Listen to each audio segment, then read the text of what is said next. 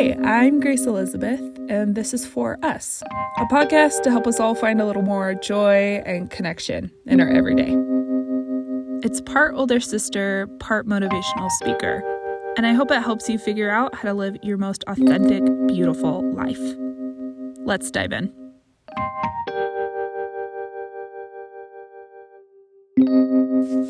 Hello, everybody, and welcome to episode 6. I had a previously recorded episode, but I didn't feel like it was the right time to put this out. I didn't feel like it was what was true to what I'm feeling in the world and what I want to talk about today, which has been in my mind for a while, and that is the modern day aesthetic of integrity. And what do I mean by this?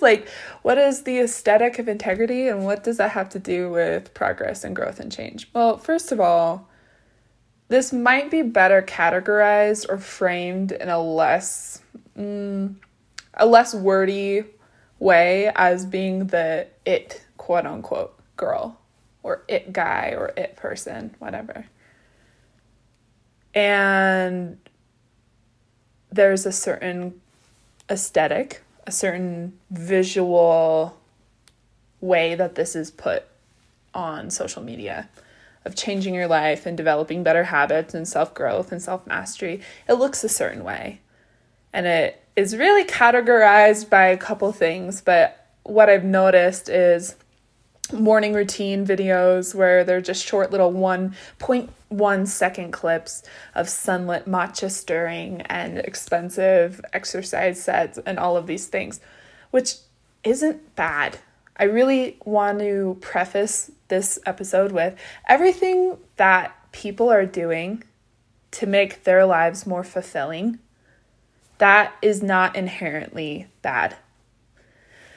What I find to be annoying and frustrating and possibly derailing is when people think, I've felt this way before, that people think that being the it girl is going to get them to where they want to be and to a happier place. I don't believe that.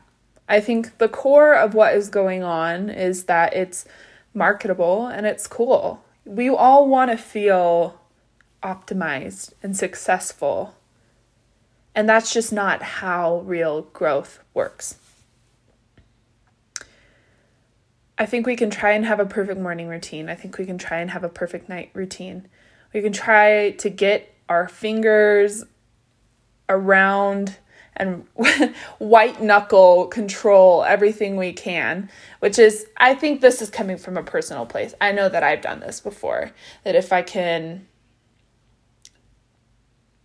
be that person, if I can strive to be that person, and especially in the way that it's shown, where they're the best, glowiest, sexiest, incredible versions of themselves on Instagram Reels and TikTok.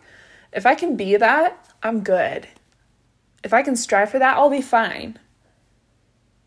And that's goal inflating because we have so many expectations, and now this aesthetic of self-care that is shown to us on social media, that we have to set these expectations of what it's going to look like or feel like, and they're unrealistic. Because really, let's say you want to go set out and learn a language. You're like, this is going to be so cool. I'm going to feel incredibly smart. I'm going to feel like you have a list of what it's going to maybe feel like for you or look like. And we are really bad. We are really bad at predicting what makes us happy, just in the long term and in the short term.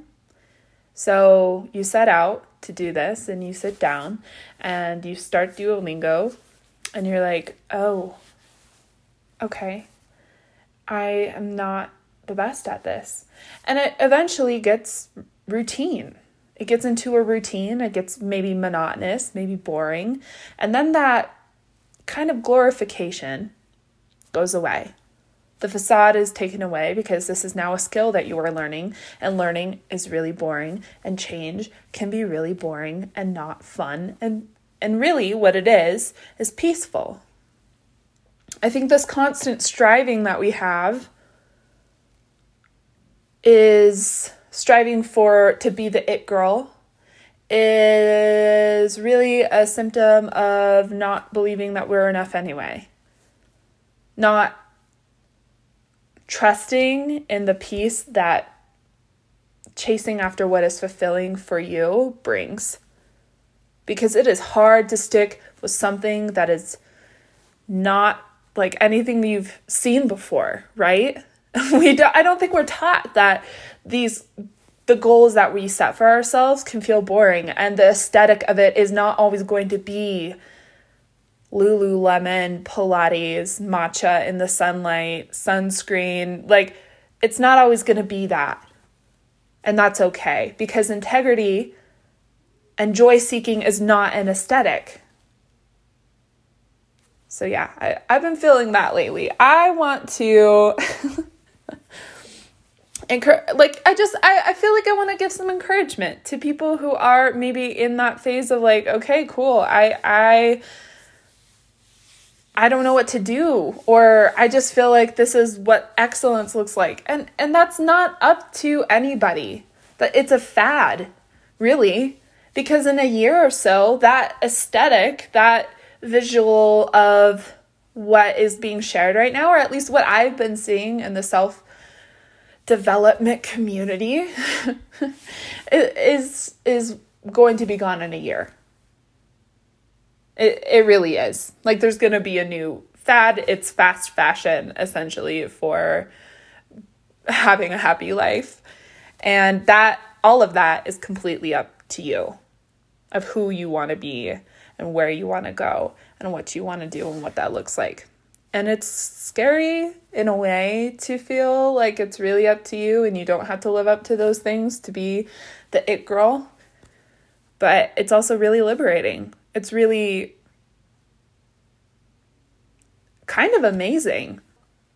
Yeah, little short riff there, but I really want to talk about my favorite album to cap off this episode, and follow this episode up with next week is going to be my high school experience and talking about advice from when I was in high school. I asked some of my students that I led this summer, like what they needed to hear, and that was the response, and I was super excited about it because it's rough. It is rough out there. Anyway, okay, my favorite album this week is Circles by Mac Miller. I am a new Mac fan. There are definitely some like stereotypes. There are some like associations with people who listen to Mac, and I don't care. I think he is a genius and incredible, and this album is one that I just put on while I'm working or in the shower.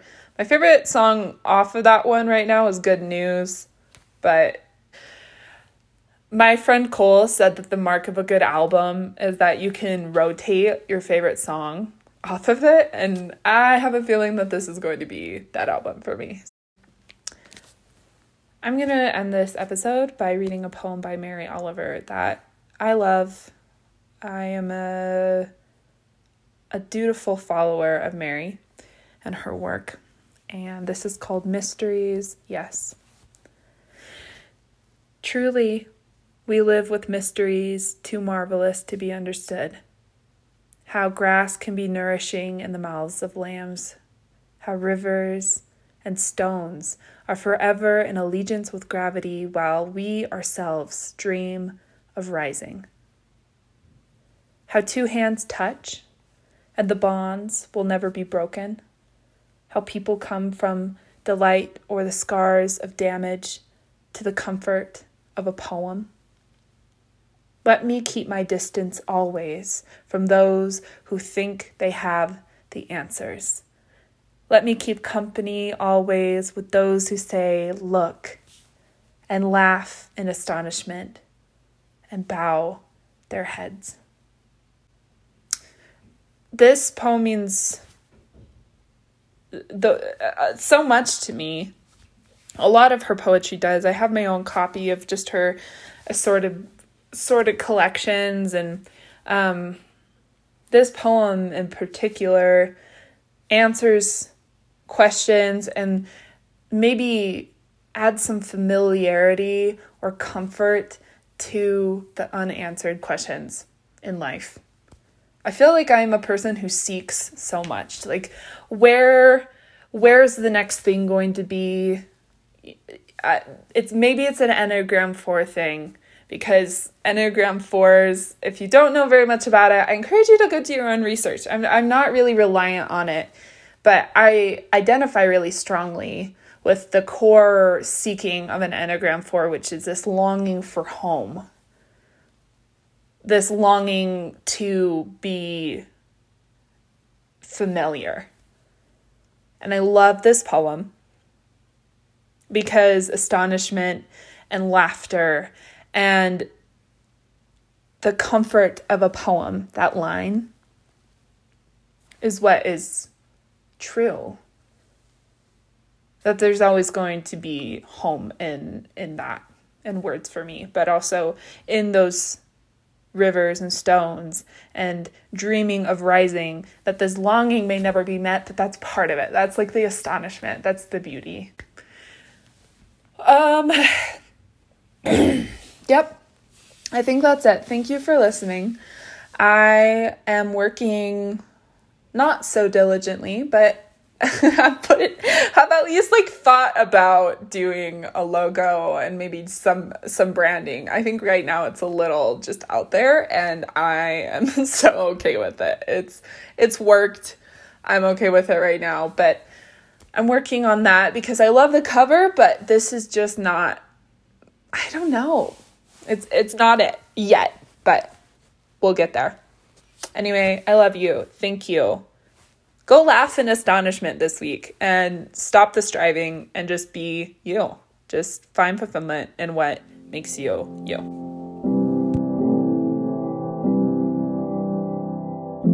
Hey, this is the official outro. I just wanted to hop on and say thank you again for your weekly support of tuning in to this week's episode and sharing what I have to say. It means the world to me. I also wanted to mention that 4S is recorded and edited on You People's Land. Thank you so much, and I cannot wait for you to listen in next week.